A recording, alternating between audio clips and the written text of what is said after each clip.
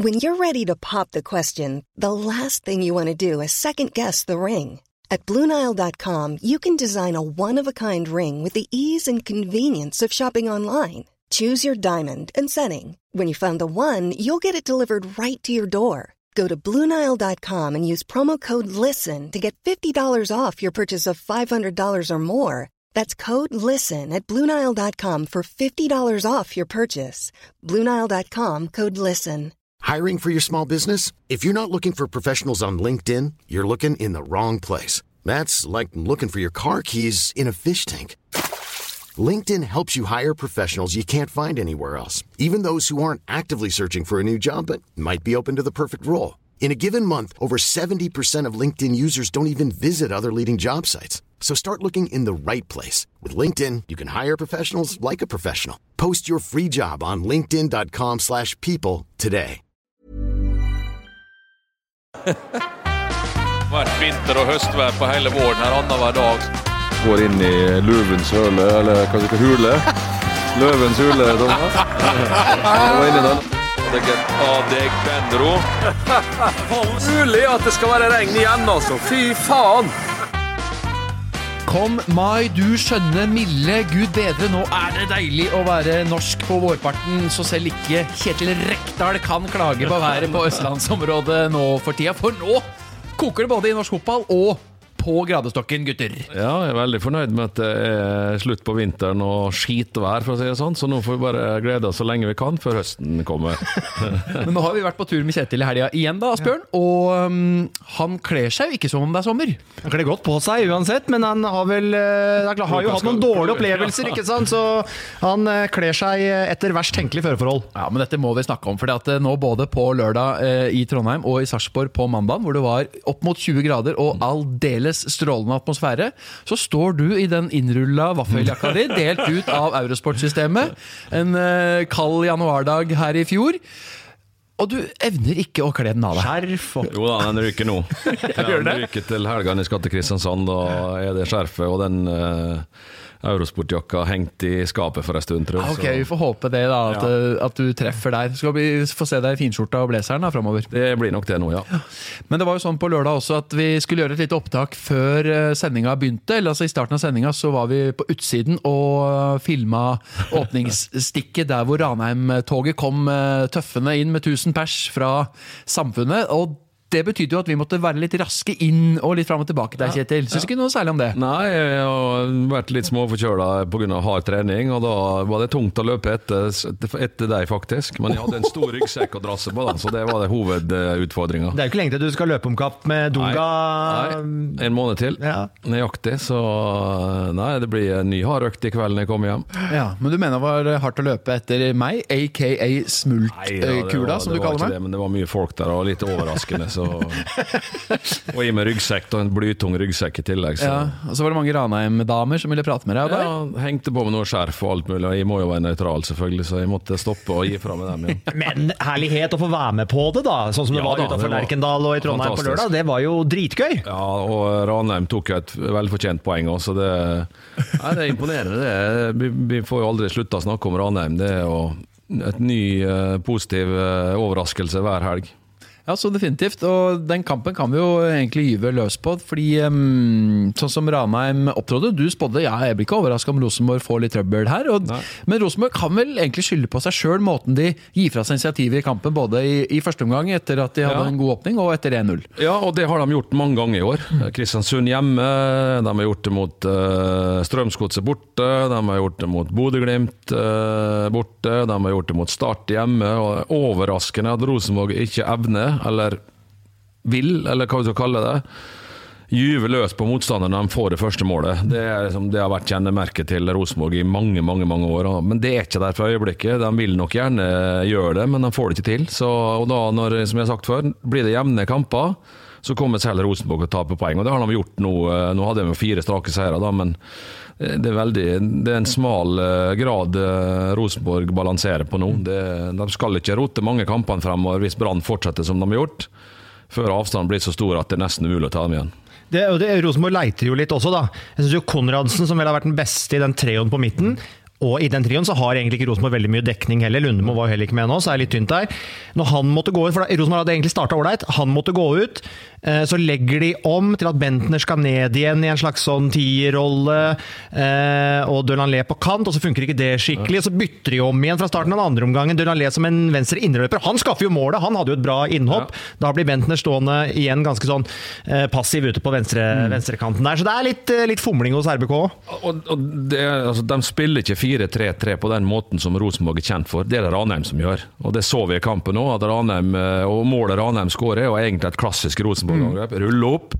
Motsatt indreløper som skårer på et innlegg fra den andre indreløperen. Så Ranheim er dem som spiller 4-3-3 Rosenborg-modellen, mens Rosenborg nå driver med litt mulig av alt. Og det er klart, det er jo når du har Bentner og Søderlund og vil ha begge to på banen, så blir det forskjøvet i den innarbeidet 4-3-3-systemet som han har.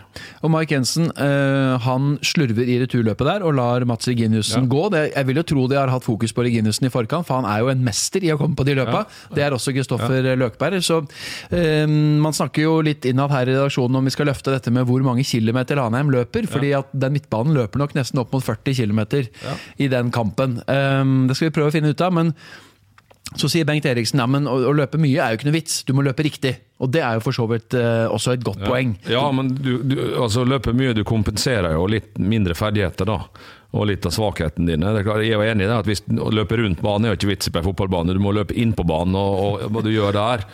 Men det er klart, fotball er en fysisk sport. Det er mange som tror at det ikke er, og det er klart, jo mer du løper, så er det større sjanse å få tak i ballen, og du er mer i bevegelse når du har ballen. Og så er det da selvfølgelig, jeg er enig med det Bengt Eriksen sier, at du må være en mening med hvor du løper hen. Ellers så kunne du tatt på deg piggskoa, ikke sant? Og så satt på kilometermålene og sagt, jeg løp 20 kilometer, og så var jeg ikke borte ballen, det nytter ikke. Men det er klart, det er en fordel å ha et løpssterkt og fysisk robust lag som Ranheim har. Det kompenserer ganske mye for manglende ferdigheter. Det var jo en cupfinale for Ranheim selvfølgelig, sånn at de hadde løpt til i morgen hvis de måtte det. Nå ser jeg at Rosenborg snakker om at de har fokus nå, etter den kampen der, nok en kamp hvor de leder, gir fra seg initiativet. Nå må de ha en litt annen innstilling til det, og nå snakker de vel om der oppe om at nå skal de være enda mer fokuserte på at tar de ledelsen, så skal de trykke til, være aggressive, presse høyt, jage skåring nummer 2 umiddelbart, liksom nesten overkompensere det for å sørge for å ikke bli passive da, etter en skåring. Og det snakket de om i Adressa-podden, veldig fin fotballpodcast som følger Rosenborg tett, hvor Erik Tønne og Valla Dønnem fra Ranheim nå var gjester, og de snakket om det at shit, de første 7-8-10 minuttene hadde vært sånn, er det Gud bedre, er det sånn det egentlig er når de er gode, så de var veldig sånn, hvis Rosenborg gjør det, kommer det til å bli mye eklere å spille mot dem. Og Rosenborg startet jo både første og andre omgang ganske bra, med et voldsomt trøkk på Ranheim, men de klarte ikke å fullføre det, og det er ulikt Rosenborg, for det da har det kommet en bølge, og hvis du overlever den bølgen, så kommer det en ny bølge, og til slutt så blir motstanderen så sliten at det bare rakner. Og den dimensjonen har ikke Rosenborg vist frem mer enn kun en gang, og det var mot Molde. Det de også sa i den podden var at opplevelsen av å møte Kåre og spillerne etter det møtet de hadde hatt nå på mandagen var en helt annen erkjennelse av at ok, det er ikke bare omgivelsene og mediene som har rettet en pekefinger mot oss, og vi har blitt surne. Nå har vi erkjenner at vi har et problem. Vi har et eller annet vi må rydde opp i, sånn at atmosfæren hadde visst vært ganske annerledes enn bare for en uke tilbake, hvor for eksempel Mike Jensen var forbanna og viste det borte mot Godset da han skåret. Jo, altså det viser jo det at når du får kritikk da, at du bryr deg om det, det er jo for det første feil. Du må heller jobbe med sånne ting internt, og det har nok stukket mer, og skal liksom prøve å motbevise med en enkelt happening, det blir for tynt. Og så er det, Rosenborg er et lag som alle forventer skal vinne, men det forventes også litt mer enn bare det å vinne kamper. Både av dem selv, av hele Trøndelag, som vil også se etter Rosenborg som spiller offensiv fotball, og nå peip jo Lerkendal-publikummet underveis i kampen, og det og det er det sjelden du hører der oppe, så det er klart at de har vasket ut litt den spillestilen som de er kjent for. Hvis du husker første året, eller når Kåre kom da, så hadde han jo høsten, men når han hadde hele vinteren på seg, og de startet sesong nummer 2, så var jo Rosenborg, de vant 5-0 og 6-0, og skåret over 70 mål. Ja, og maltrakterte lag, men nå har han blitt stillestående og veldig resultatpreget, og det Det går ikke. Nei, ikke der oppe da. Det forventes litt mer. Det ble sagt, Helt til slutt, når du sier navnet, dere nevner vel den Adressa-podden, Valla Dønnem. Han har jeg blitt imponert av. Han har tross alt tatt steget rett opp fra Byåsen vel, i andre divisjon, og gjør en veldig god figur i Eliteserien. Så der det tommel opp, ass. Det fortjener han all honnør for, men det jo en varsko og en vekker at det skal egentlig ikke gå an å komme fra tredje divisjon når det 27 år, eller tredje nivå, og gå inn og være med å prege Eliteserien. Det et varsko til alle andre lag og nivået vi på. Nå skal jeg ikke rakke ned på det Eliteserien, men som sagt, altså, jeg blir litt bekymret når sånne ting skjer. Det selvfølgelig en fantastisk prestasjon av Valla Dønne, men det skal egentlig ikke være så lett så det der altså. Han jo ikke den eneste i det laget som har tatt nivå, for å si det sånn, som aldri har vært på det før.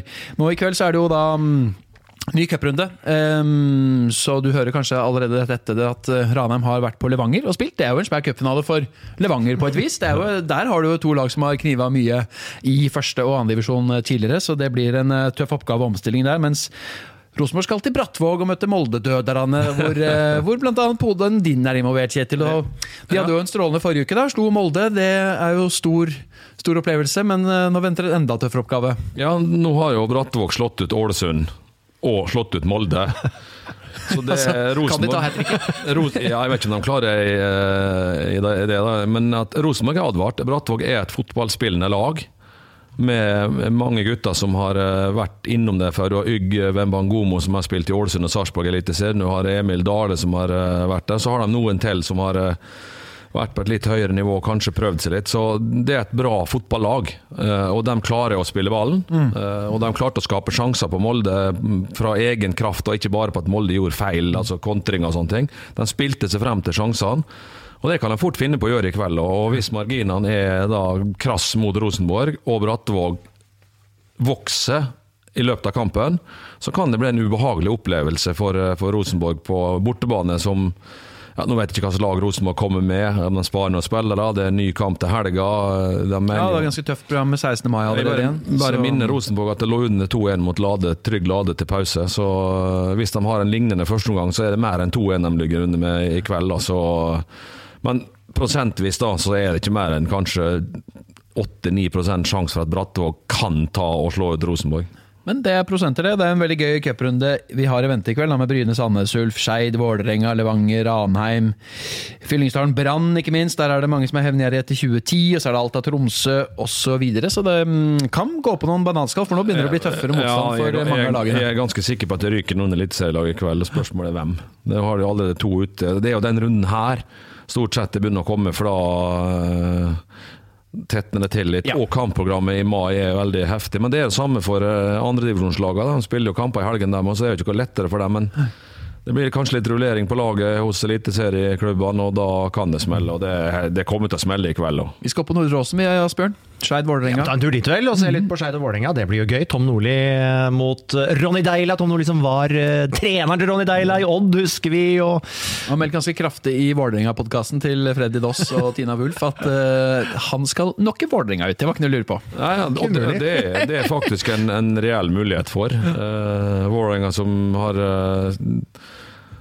slitt i cuprunden før. Vi bare husker i fjor måtte ha ekstraomgang av straffekonk mot Kråkerøy, og så måtte de ha ekstraomgang mot Ørn Horten.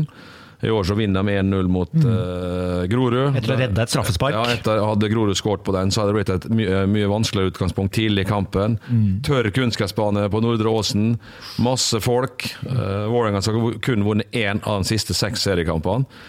Så, men den skal jo normalt sett gå videre, Vålerenga, men det er ingen enkel kamp å komme dit opp i kveld. Altså. Du kjenner til følelsen å komme rundt omkring i Oslo og omegn med Vålerenga som alt å tape. Store favoritter og absolutt alt å tape. Men sønnen Niklas, han spiller altså i Brattvåg og måtte skinne seg, og det var lagkompiser som tatoverte seg og så videre. Mens nevøen din, Thomas Rekdal, han har vært veldig sentral og skåret 2 mål da Norge U17 slo Sverige i Europamesterskapet som foregår i England nå, og det betyr at Norge har fått en kjempestart med U mot favoritt Portugal og seier over et habilt svensk lag, og nå er det bare Slovenia som gjenstår. Det torsdag kveld, og der bør man ta et poeng, og der er man videre. Så det er jo veldig positivt. Han en type, han Thomas, han nevøen din, han er jo da sønnen til Sindre. Han er en fyr som mange snakker om. Ja, og det har jeg jo merket på telefonen min nå de siste dagene. Blant annet, jeg har jo visst hele tiden at han veldig talentfull, og at han har hatt en fin utvikling. Han vistes jo litt frem i Obos-ligaen i fjor for Fredrikstad noen ganger. I år så har han spilt fast, og så har han jo vært med på det landslaget hele veien, så han har hatt utviklet seg, og nå tar det jo litt fyr. Det mange internasjonale klubber som har helt sikkert snakket med Sindre, og så det sikkert noen få som har ringt med. Men du har vel allerede annonsert til mora di at du har solgt Thomas ut i utlandet? Jeg får på med moderne og sa at nå Thomas solgt seg, nå jeg solgt til en klubb, men det ikke jeg som skal gjøre det da, men at han har bare blir det fire fremme da? Ja, og hatt skolen først da, det typisk. Litt sånn som med deg? Ja, nei, men at han har gode muligheter for å reise ut, det har han. Men jeg tror det lurer det å tenke på en dag av gangen og jobbe med de tingene som en skal gjøre, og han har fornuftige foreldre, og han jeg må ikke bli så politisk. Nei, men det er utrolig viktig at du tar ett steg av gangen, og så får du se hvor det bærer. Men han vel del av et gammelt lite Fredrikstad-lag, ikke Fredrikstad, men Skogstrand eller riktig, som var i på en måte mot alle odds da, når du kommer fra så liten breddeklubb, best i Norge sammen med Stabæk, det laget til Øyvind Leonardsen. Og Stabæk jo også et lag hvor vi ser, de har jo både spillere på dette U17-laget, og som i år har tatt kjempesteg i Eliteserien. Så det tyder jo på at brillerer man der 17, og så det året du fyller 18, så begynner man å kunne virkelig sette preg da, så vi ser på... Ja, det riktig det, men du må huske på hvor viktig det at du har gode trenere, at du har folk som følger opp, at du i et godt miljø. Sånn at du har nok utfordringer og riktig utvikling over tid, i stedet for at du kanskje trener på for lavt nivå eller spiller på for lavt nivå, så er det ikke bra. Spiller på for høyt nivå og trener på for høyt nivå, så er det heller ikke bra. Så en fin mix av det. Så Thomas har tatt dem rette steg, altså. Det klart, det neste steget blir jo ekstremt viktig. Han kan jo ikke fortsette å spille i Fredrikstad så fryktelig mye lenger. Nei, nå rekte mot Mjølner i helgen vel. Så lenge de i andre divisjon, så er det tenkt tenkelig. Ja, det 5 poeng opp der Raufoss, da, så de skal få jobbe for å opprygge sitt Fredrikstad også. Våren har vært veldig bra for aldersbestemte landslag, men vi har jo sett det før. Ja, det det jeg skulle til å si. Altså, vi matcher jo ofte gode nasjoner på de aldersbestemte lagene. Det jo når det er snakk om voksne spillere at vi har hatt større problemer, og hvor utvalget selvfølgelig blir alle man kan velge fra 18 til 35 år. Da har vi på en måte ofte hatt et litt større problem enn når det er veldig spesifikke aldersgrupper da. Og så det vel sånn at Tyskland for eksempel har vel en 100-120 som kunne spille på det U17-laget antageligvis. Ja, jeg tror du kan legge på flere. Du kan begynne å snakke om 10 ganger, tenker 1000-1200 sannsynligvis. Mens vi har 16 gode som der, 18 gode som der, og kanskje ikke 100-talls bak. Men det kan man heller ikke forvente. Vi jo tross alt bare 5 millioner i dette. Skal bare spille med 11. Ja. Det skal man. Men fra en smultkule på løp utenfor Lerkendal med Reka på slep til en annen som du kaller smultkule. Han heter Geir Bakke nede i Sarpsborg. Tjukkerull Bakke. Du var jo du som ikke turte å gå på vekta da du og Bernt var på besøk, og det var innveiing i Jeg hadde veid meg om morgenen, for jeg hadde trent før jeg kom dit, så jeg visste hva jeg veide. Og så hadde jeg gå på vekta der med en tung jakke og med mye klær naturligvis.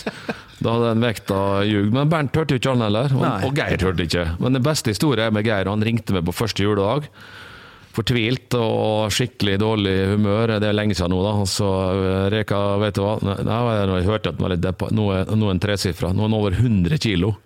Så han var først, han har slått med eller det ikke konkurranse, men det en ting han har slått med, det første 100 kilo, ellers han tapt i alt. Aldri tapt en fotballkamp mot den. Du har aldri tapt fotball mot Geir Bakke? Nei. Og jeg har heller ikke kortspill, så han har en god nummer 2 i alle ting.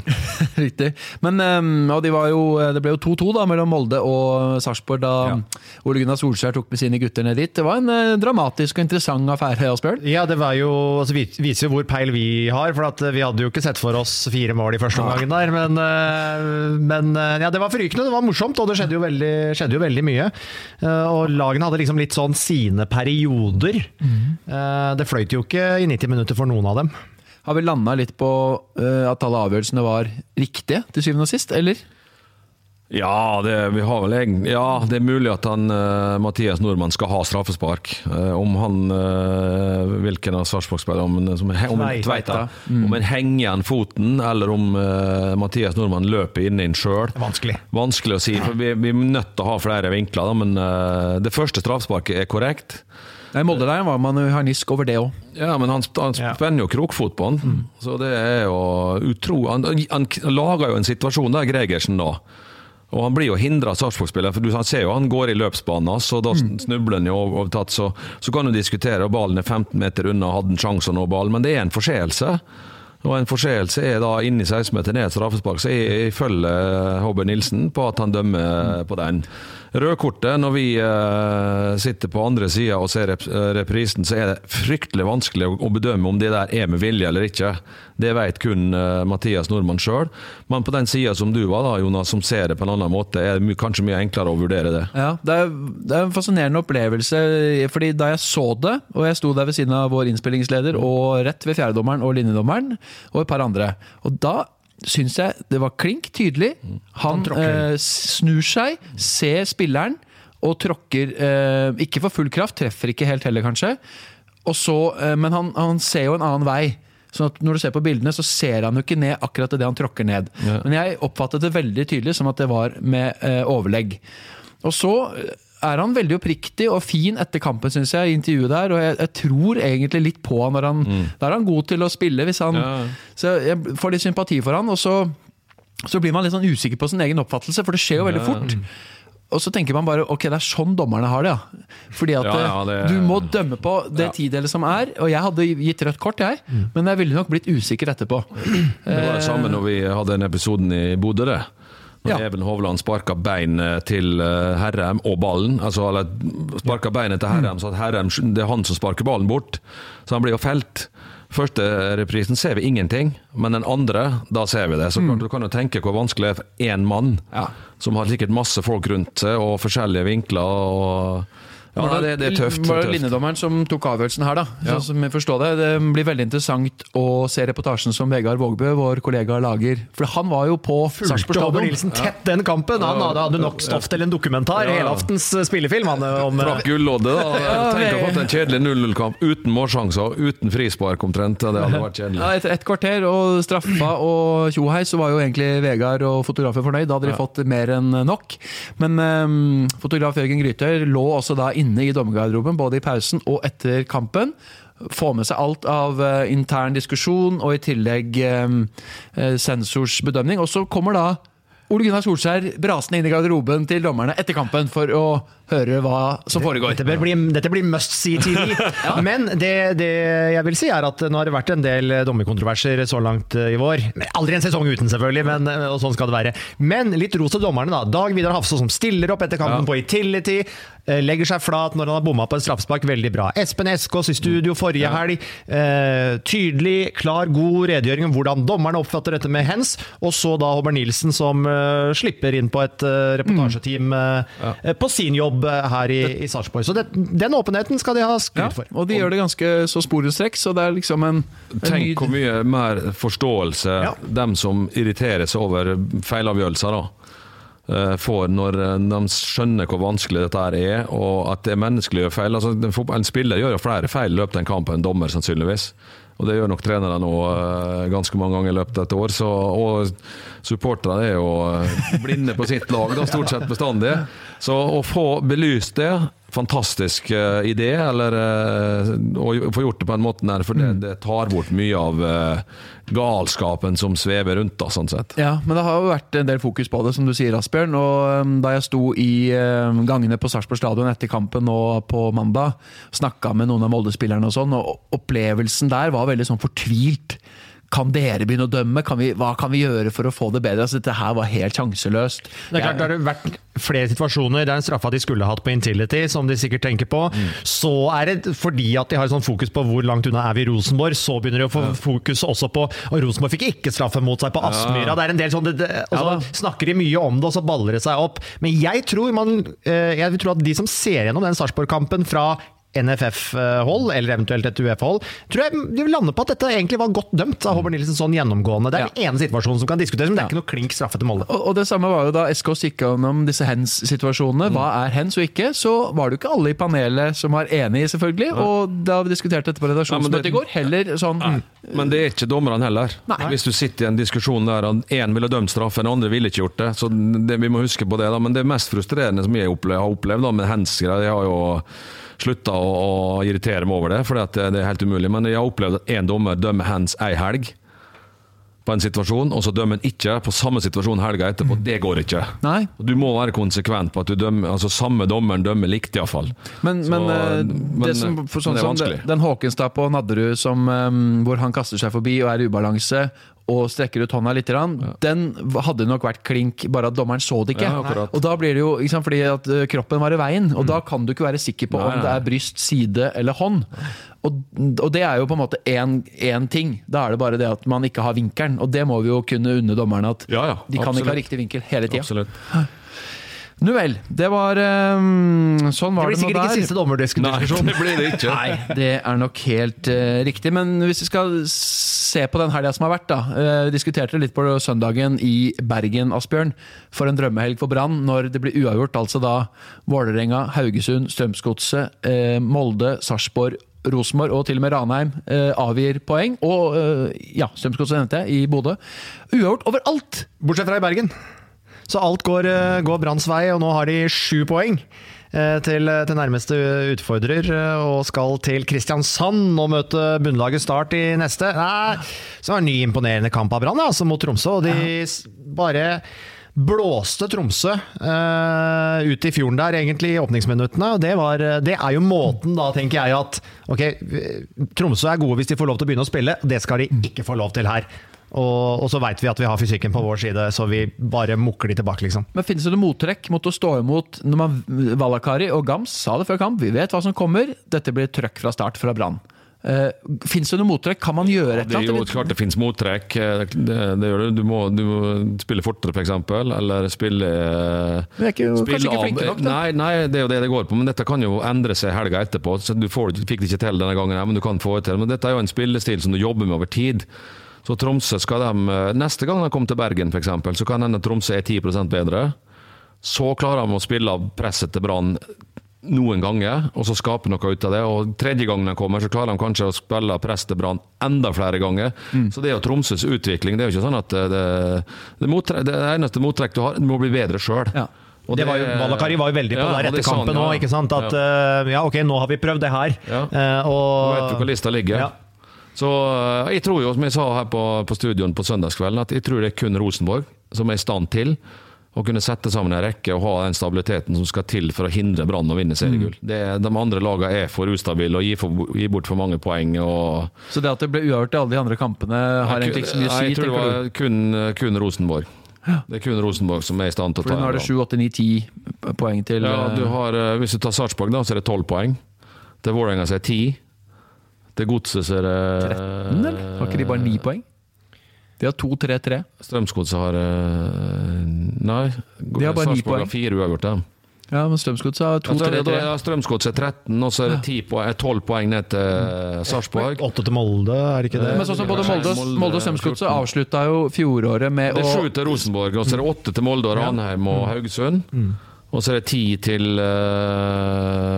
Vålerenga, og så er det 12 til Sarpsborg, og 13 til Strømsgodset. Det kan jeg bare glemme. De kan jo ikke glemme det sånn sett, men at de skal ta det igjen, det skjer ikke. Sånn som både Molde og Strømsgodset hadde noe alla sånn 9-3-1 siste 12-13 kampene i fjor. Hvis Brann går inn på en formdupp av det de gjorde midtveis i sesongen i fjor. Det gjør de ikke i år. Brann er sterkere i år, og de har ikke Europacup å spille. Det er en fordel for dem, med tanke på at du får ikke se noe midtukekampene i 2 måneder, eller de fikk jo bare 4 da. Ja, og så har de jo utviklingspotensialet, for Haugen har enda mer å gå på. Han har vært litt småskada og småplukk. Han har jo ikke begynt å levere målpoeng ennå. Og Komson har også enda et knepp å gå på, faktisk. Han har ikke begynt å skåre. Ja, og så antydes vel i Bergen at det skal investeres litt i sommer. Så, ja, for det er jo på altså hvis de får skader på midtforsvaret og den midtbanen hvor kanskje han tenker at Ordagic ikke er helt der oppe, og så har de Norrie Larsen som han ikke har helt tilliten til, selv om han er litt kultelt. Så det er høy alder da, på en del av Brann-spillerne, så det er jo kanskje det er på toppen noen av dem nå. Det skal godt gjøres at en del av dem klarer å levere denne sesongen, neste sesong. Jo, så det er en sentrallinje som er høvelig ung da. I'm Sandra, and I'm just the professional your small business was looking for. But you didn't hire me because you didn't use LinkedIn Jobs. LinkedIn has professionals you can't find anywhere else, including those who aren't actively looking for a new job, but might be open to the perfect role, like me. In a given month, over 70% of LinkedIn users don't visit other leading job sites. So if you're not looking on LinkedIn, you'll miss out on great candidates like Sandra. Start hiring professionals like a professional. Post your free job on linkedin.com/people today. Jewelry isn't a gift you give just once. It's a way to remind your loved one of a beautiful moment every time they see it. Blue Nile can help you find the gift that says how you feel and says it beautifully, with expert guidance and a wide assortment of jewelry of the highest quality at the best price. Go to BlueNile.com and experience the convenience of shopping Blue Nile, the original online jeweler since 1999. That's BlueNile.com to find the perfect jewelry gift for any occasion. BlueNile.com. When you make decisions for your company, you look for the no-brainers. And if you have a lot of mailing to do, Stamps.com is the ultimate no-brainer. It streamlines your processes to make your business more efficient, which makes you less busy. Mail checks, invoices, legal documents, and everything you need to keep your business running with Stamps.com. Seamlessly connect with every major marketplace and shopping cart. Schedule package pickups and see your cheapest and fastest shipping options from different carriers, with rates up to 89% off USPS and UPS rates. And with the Stamps.com mobile app, you can take care of mailing and shipping wherever you are. Make the same no-brainer decision as over 1 million other businesses with Stamps.com. Sign up with code PROGRAM for a 4-week trial, plus free postage and a free digital scale. No long-term commitments or contracts. That's Stamps.com. Code PROGRAM. Ja, men det en del som Bråten. Jeg forstår ikke spilt så mye, men er der. Og så har du Wormgård og Acosta, jo langt opp I året dem også. Men det ser ikke ut som det Den neste vel over 30.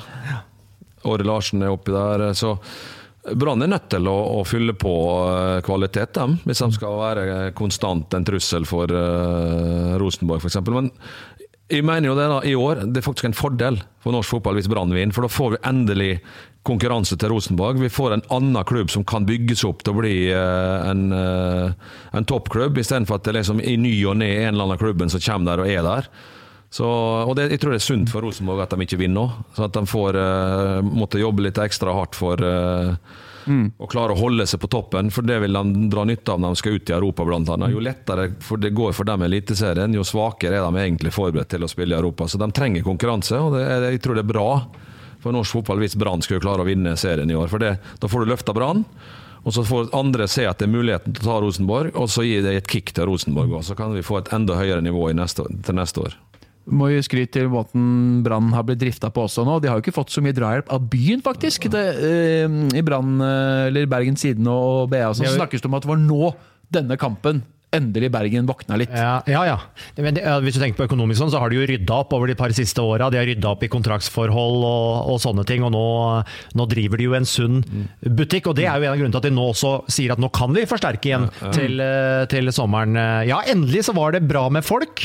Nå jo kapasiteten redusert på Brann stadion på grunn av at de skifter ut, eller bygget ny tribun på hele langsida, så det kan jo bli rift om billetten utover høsten hvis Brann kjemper om seriegull, og det Men 9-7 var tallet, og det var litt nøye på tribunen med det tallet på stadion nå. 12-9 kapasiteten, og det utsolgt til 16 mange. Hvis vi tenker litt logisk som supporter, så har jo Brann en stund spilt litt kjedelig. Litt kynisk og litt kjedelig på hjemmebane, lagt seg bakpå. Jeg tror Bergen og omegn ønsker et litt sånn brautete storkjefta Brannlag som går I strupen på motstanderen, sånn som de driver med nå. Og så får det heller gå på ræva en annen gang, men de vil se et angripsvillig Brannlag som det året de vant serien, så hadde de 11-2-0 hjemme eller noe sånt, tror jeg. Og da var det fullt hus på Brann stadion konstant, så Men de på vei dit da. Men det var jo fullere hus da de holdt på å rykke ned, og til slutt rykka ned også. Det var jo stappfullt. Da var det krampetrekning.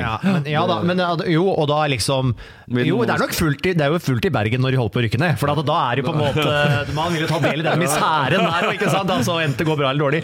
Men Lars Arne Nilsen har vel også sagt at han har vel vært inne på tanken, jeg feil mann for liksom Bergen som by, fordi at jeg litt for kjedelig, jeg vil heller ha et solid lag, mens I Bergen så vil de ha et lag med 11 kniksnere, liksom, altså at det den tanken da, men det blir rift om billettene I høst hvis Brann holder på å vinne seriegull. Du kan ikke si at Lars Arne jo ikke feil mann for Brann, men altså, han har jo tatt et steg med laget sitt da, ikke sant? Hvis du tenker første år de kom opp, så hadde de 7-1-0-seiere på de 13 første kampene, og ett skudd på mål I mange kampene. Det vil ikke Bergenspublikum sitte og se på at et brannlag legger seg bakpå og skal ri på en 1-0-ledelse. De vil ha et brannlag som går fremover. Men det har de løftet nå I år. I fjor så hadde de også en bra vårsesong med masse mål på hjemmebane. Nå har de skåret mye mål på hjemmekampene sine uten å slippe inn.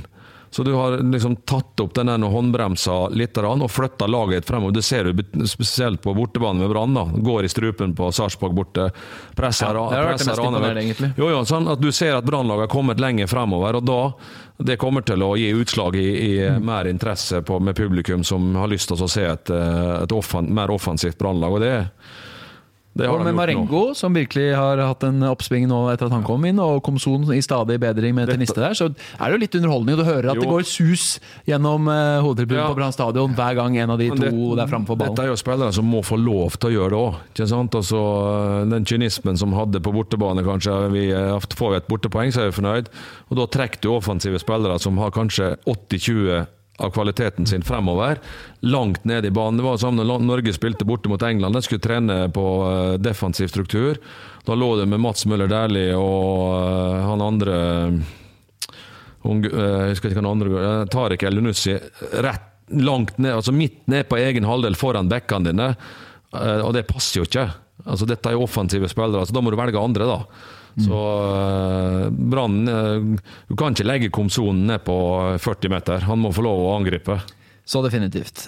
Vi skal litt lenger ned på tabellen, eller det vil si det jo jevnt sånn at Odd har jo virkelig tatt 7-milssteg fra å ha sett ganske litt sånn forlengelsen av fjoråret med utrolig få skapte sjanser, nesten ikke mål, nesten ikke avslutninger, tappte et par kamper I åpninga der. Nå har Odd 3 strake seire, og det gjør jo plutselig at man da 2 poeng bak sølvet, det. Verre det ikke. De har reddet sesongen sin på det som har skjedd den siste uken. De var I ferd med å bli akterutseilt og kunne få en møkk kjedelig sesong med lite interesse, masse skader, og kanskje se den profilen som har vært I Odd med store trøbbel da, med Nordkveld mye skadet, Samuelsen mye skadet, Sam Berge mye skadet, så har Steffen Hagen begynt å bli skadet, Børven kom tilbake rett på skadebenken, så han manglet spiss og så videre. Martin Broberg.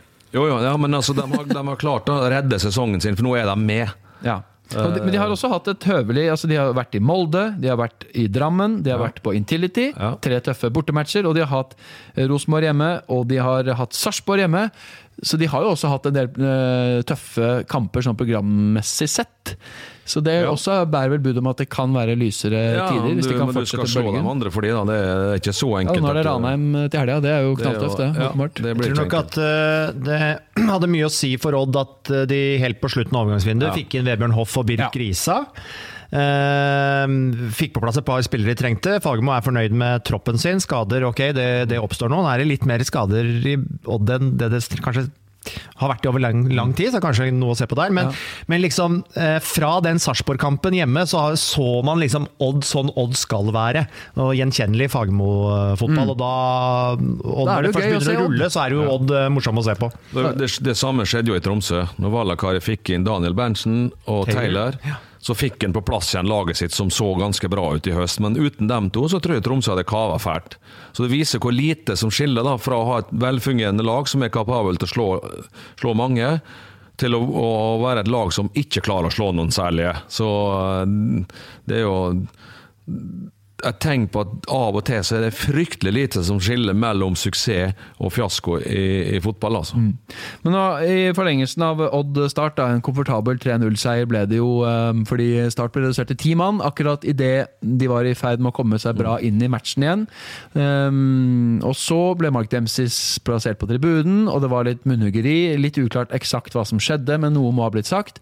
Og så har Dag Eile Fagermo i ettertid vært utrolig tøff i omtalen av Mark Dempsey. Sagt det en mann i ubalanse, og at det synd på han, og at han kaver, og så videre, og så videre. Kaver gjør han jo, åpenbart da. Ja. Det er jo ikke feil. Det er jo riktig, men og Start valgte, i hvert fall overfor oss i Eurosport, å ikke kommentere det siste utspillet, men det fikk være nok med søndagskvelden.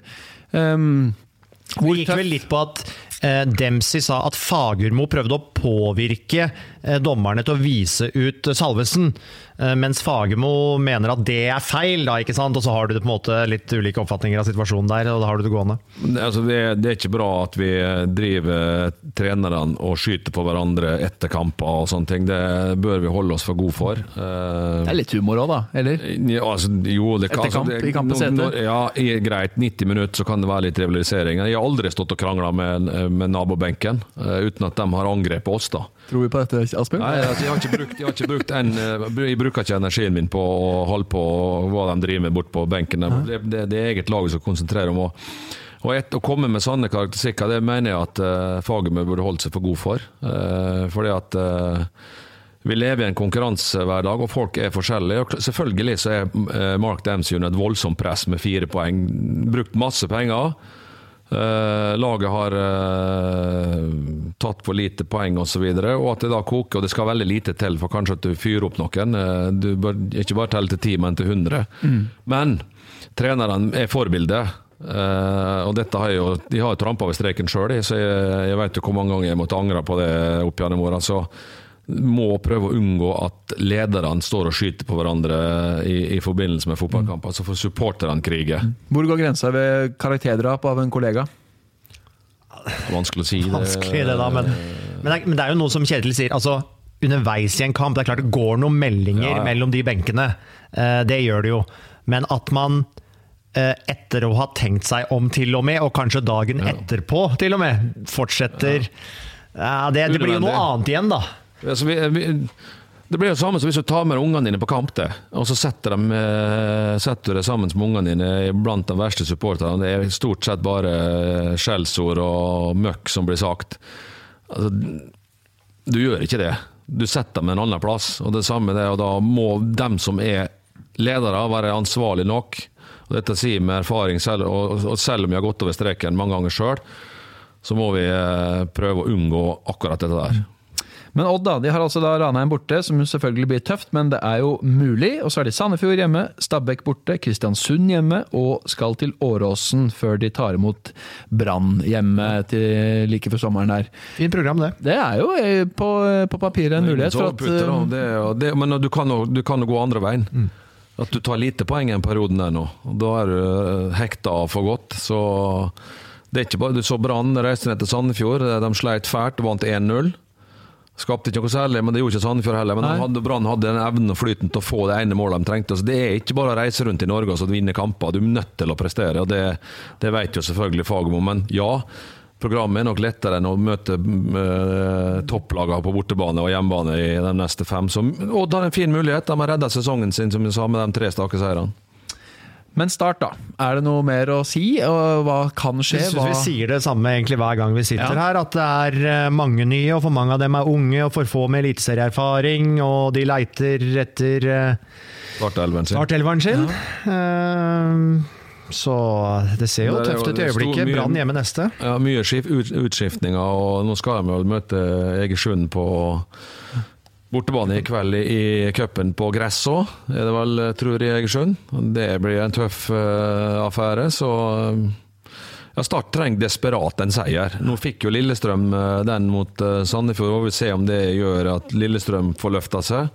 Og Sandefjord trenger desperat en seier, og Stabæk fikk jo den mot Lillestrøm nettopp, så går det for mange kamper uten at du vinner, da er det tøft å bli med. Og mai er plutselig over, da har du spilt 5-6 kamper gjennom mai, og det er kommet opp i 12-13, nesten halve sesongen over. og du begynner å se at du har fortsatt ikke 10 poeng engang, da blir det beintøft resten av året. Altså. Ja, det blir noen de millionene som har drysset over start. Ja, ja. Det blir en sånn svøpe egentlig, I stedet for en god ting, fordi at folk vil jo snakke om det. Alle pengene som er brukt, investeringene som er gjort. Folk vil snakke om Tor Christian Karlsen, Mark Dempsey, investorer. Altså det blir jo fokus på enda mer enn bare de liksom sportslige eller resultatene. Da. De går vel ganske stort driftsmessig minus, vil jeg tro, I løpet av året. Og det klart at skulle de rykke ned, da, så vil det jo koste skjorta å kunne fortsette med samme satsinger. Når det gjelder økonomi og sånne ting I fotballklubber, så har jeg god erfaring med det. Så det klart at Start nødt til å holde plassen. Altså, og da det bedre å få brukt noen penger I sommer og enda litt mer for å få inn 2-3 erfarne spillere som kan på en måte sikre at de holder huet over vattnet. For det, som jeg sa, det har jeg sagt hver gang, det masse talent der, men det hjelper ikke om de slår til når det I Obos-ligaen. Men det er klart Kjetil, som så glad I mildvær, han ønsker jo et elitserielag på Palmekysten, ikke sant? Altså, ja, nå skal du jo dit på lørdag når de tar imot Brann, da. Det blir regn, da. Men sånn sett det kanskje I gåseøyne enklere for Stabæk og Sandefjord for eksempel, som ikke har den samme voldsomme satsingen. Stabæk og Inge André Olsen har vel sagt at før vi får på plass nye Nadderud, så lever vi bare som vi gjør, og fra hånd til munn, og det på en måte ingen enorm økonomisk sponsormessig krise, for eksempel om man går ned.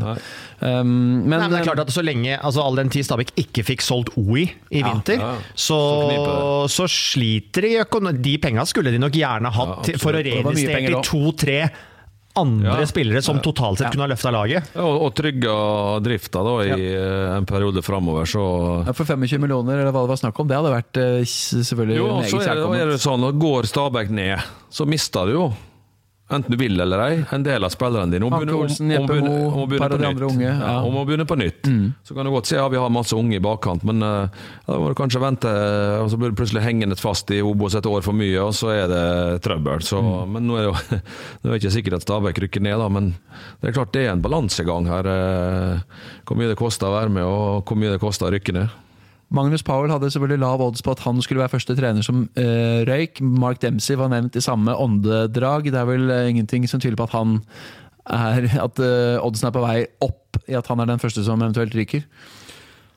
Ja, det det sikkert riktig, men jeg tror det mest avgjørende hva som foregår I Kristiansand, om de kan samarbeide, og de har støkurs, og at ting henger sammen, og at det fungerer kjemimessig, da, spillere og trenere og ledelse og hele greia.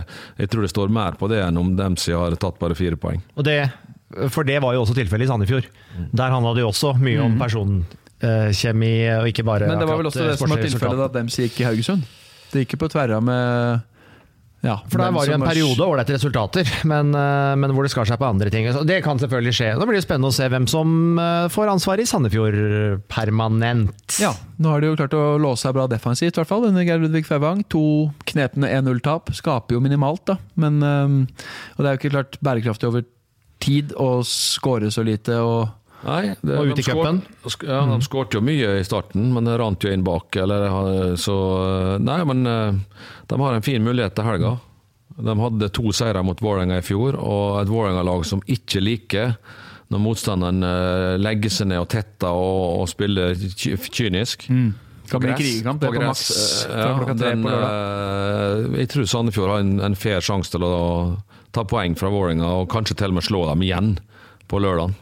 Utvilt vil de være. Ikke cupkampen av uka her. Vålerenga skal opp og spille mot Skeid. Kan fort dra ut I ekstraomganger. Stabæk har jo hatt 2 ganger 120 minutter nå på torsdagskvelden og deretter spilt søndag. Nå vet jeg ikke hvor mye de bær preg av det I Kristiansund, men de så jo veldig tafatt ut I Bergen, tappte 3-0 og nå ble det jo 1-0 på slutten etter at Hanke Olsen igjen da var involvert I en baklengs og møtte Mjøndalen borte, som har historie med å lage litt krøll I cupen for mange eliteserielag, så det tøft. Det spørs om Stabæk har brukt opp cuplivet sine nå I år og ryker nå. Ja, det får midtuka vise. Vi har vært innom noen av spørsmålene dere på en måte har sendt inn. Vi kan ta en kjapp oppsamling av hvilke ting og tang folk lurer på. Det en del som går igjen da. Hva favorittstadion din, Kjetil? Og hvorfor det ikke på Twitter og den slags ting? Men jeg vet ikke om du har lyst til å... Nei, favorittstadion min må bli Ullevål da, I Norge. Det vanskelig å si det. Det den jeg har spilt mest på. Men å kommentere fra da? Ja, si det. Ja. Da må jeg tenke meg om det, i hvert fall der jeg sitter inne.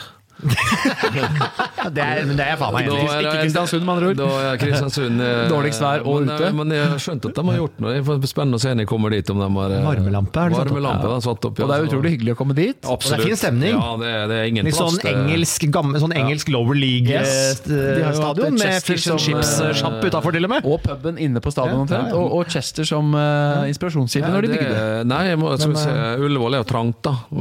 Kommentatorrommet er trangt, så der du har størst plass er faktisk Ålesund. Ja, de der er jo har du nede i størst Obos plass på nå, da. kommentatorboksen. Altså, I Molde er det bra, men der har du en sånn stolpe foran, så du må rundt den. Bergen er ganske ålreit. Bergen, ja, men du sitter litt for langt til høyre. Det er jo det er fantastisk. ingen stadion som ikke er hyggelig å komme til. Ranheim er jo så trivelig. Der sitter jo en lite bu på andre siden av stadion, så det kan hende bli bedre til neste år hvis de holder plassen. Nei, ja, det er ingen stadion som er kjedelig å komme til, sånn sett. Det er trivelige folk, men som sagt, det er best. Gode pølser i vafler i Sarpsborg, ikke sant? Ja, det er det også, men der vi rister jo der går folk forbi der når et tog går forbi rett bak ryggen vår, altså. Jeg er spent på om det er noe, den bua holder mål, så dette ned. Så er det et par til her også. Er det håp om at Brann kan få en ny trener som innfører linjegymnastikk på samme måte som Lyn gjorde da de hentet Brajovic? Og dermed ga fra seg kanskje seriegullet? Ja, de hadde jo 10 poeng på Rosenborg på det tidspunktet. Tromsø hadde ganske sånn en oppvarming som var litt sånn linjegymnastikkaktig før Brannkampen. Litt sånn, altså Finland er jo et land med mye tettere bånd til de gamle Sovjet enn det vi egentlig tenker over. Sånn, ja. De sogner jo litt dit på en måte, og også sånn litt i lynne så er jo finne en interessant mix av folk, men det er jo ikke Valakari har ikke noe med Sovjeter altså. Men han var jo spilt ikke han i England, Derby, så han har jo vært utenfor finske grenser og lært litt han nå. Ja, men den Brann kommer ikke til å skifte trener i løpet av sesongen, nei. Så det håper, hvis dette var en Rosenborg-supporter for eksempel, som har sendt inn det spørsmålet, så tror jeg han må hoppe på noe annet.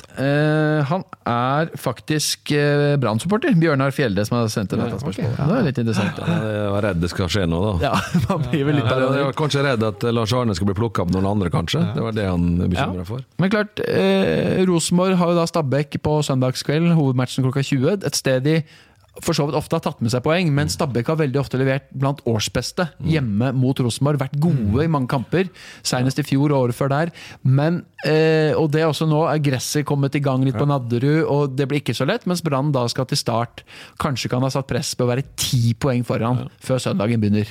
Ja, det er jo det som er oppgaven til Brann til helga, det er å vinne i Kristiansand på lørdag.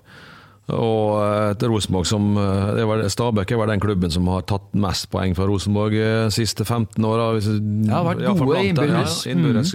Gode 0-0 i fjor på Nadderud var det vel.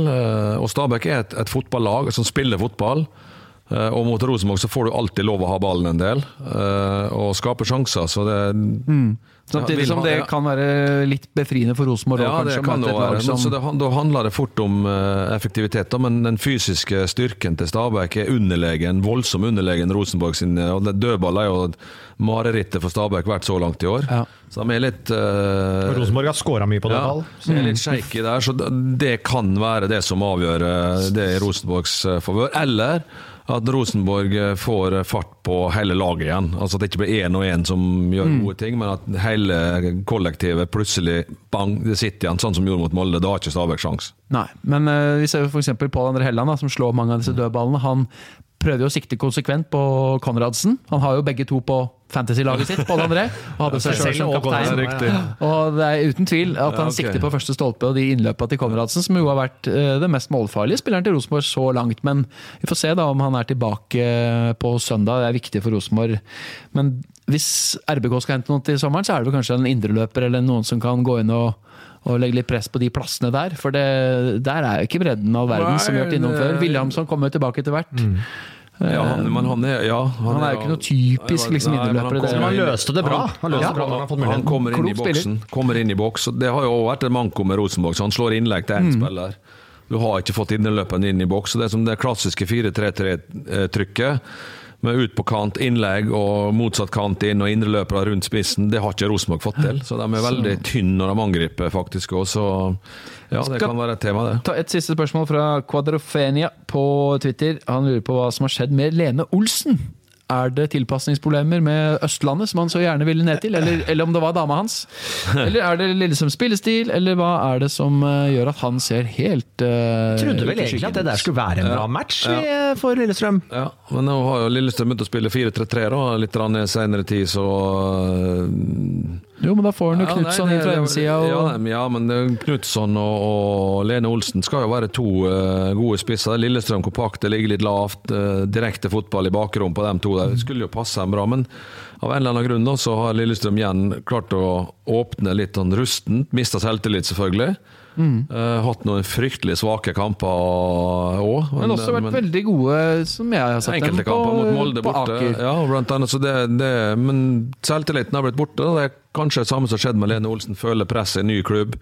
Men det henger vel sikkert litt sammen, tror jeg, at Lillestrøm ikke spiller på samme måte som Tromsø, der hadde satt seg skikkelig, og det gikk av seg selv. Hvis du ser altså både Godset og Lillestrøm da, som hadde veldig svake sesongstart i fjor, de er litt bedre nå, men ikke mye, og vi forventer mye mer av begge. Ja. Men de ligger jo der nede. Det noe med det å gjenta en dårlig åpning år etter år. Det jo liksom en merkelig og dårlig mer overrasket over Strømsgodset selvfølgelig, som vant omtrent alt i fjor høst. At de har jo for så vidt alltid vært borte svake. Så samme laget, fått en gode egentlig påfyll. Bare forsterket seg. Ja, det ikke mer overrasket over det.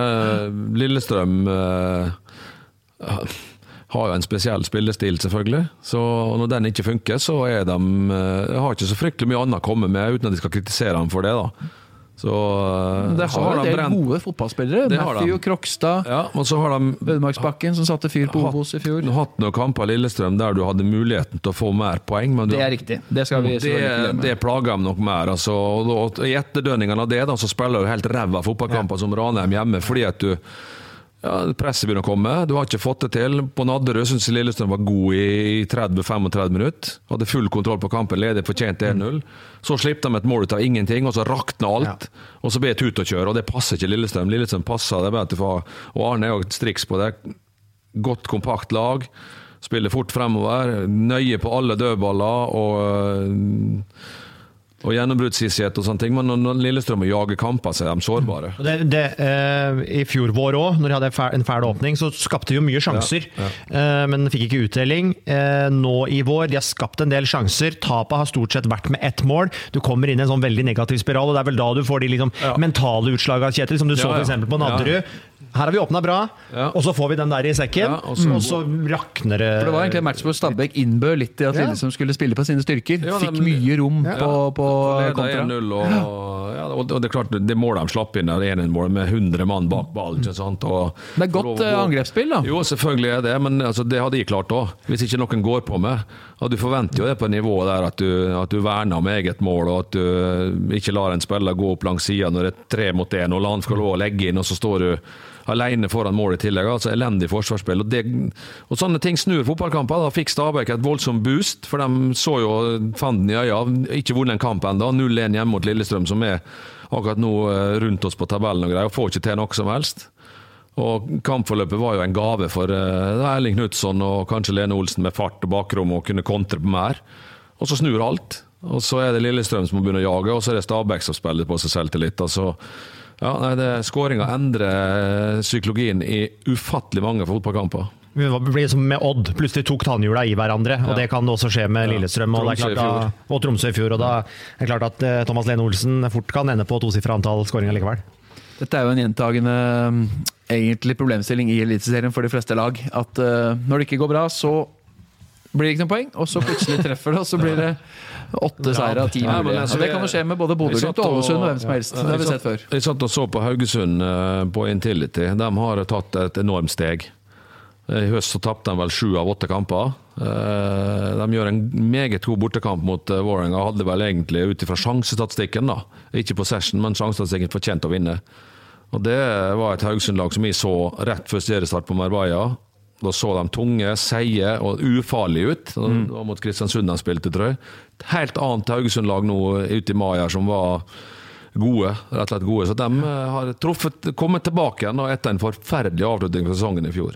Men de hadde på en måte de hadde vel spilt seg ferdig litt for 2017, virka det som. Det var jo med i kampen om medaljer. Ikke til slutt da, selvfølgelig, men når de først fikk noen tap, men altså klart taper 7 av de siste 8.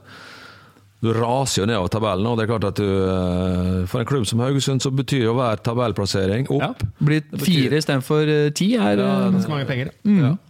Vi tar og runder av der, gutter, og ønsker alle lykke til i cupen først, og så er det duka for enda en ny spinnvill og uforutsigbar eliteserierunde til helga. God tur til Sørlandet. Ja, hvor skal du, Asbjørn? Jeg skal til Drammen på søndag, i hvert fall. Strømsgodset mot Sarpsborg 08. Det er en deilig match klokka 6, og så er det Stabæk-Rosenborg klokka 20. Jeg for min del skal ha fri. Det blir også litt deilig. Nå igjen? Ja, jeg har hatt 1 frihelg siden OL, og det blir nummer 2 som kommer nå. Vi får tåle det. Vi takk for at du lyttet denne gangen. Håper det blir regn. Og så får vi se om vi endelig skal ha fri. Så takker vi for nå, og så høres vi igjen med Gunnhild bak spakene om en ukes tid. Eller vent litt da, det er 16. mai, neste onsdag. Vi får se hvordan dette blir. Vi får finne ut av det. Jeg tror det blir den 15. da. Hei og hå! Vært vinter- og høstvær på hele våren her annenhver dag. Går inn i løvens høle, eller hva skal vi hule? Løvens hule, Thomas. Jeg var inne i den. Av deg, Benro. Mulig at det skal være regn igjen, altså. Fy faen! Hey, it's Paige DeSorbo from Giggly Squad. High quality fashion without the price tag. Say hello to Quince. I'm snagging high-end essentials like cozy cashmere sweaters, sleek leather jackets, fine jewelry, and so much more. With Quince being 50 to 80% less than similar brands. And they partner with factories that prioritize safe, ethical, and responsible manufacturing. I love that. Luxury quality within reach. Go to quince.com/style to get free shipping and 365-day returns on your next order. Quince.com/style.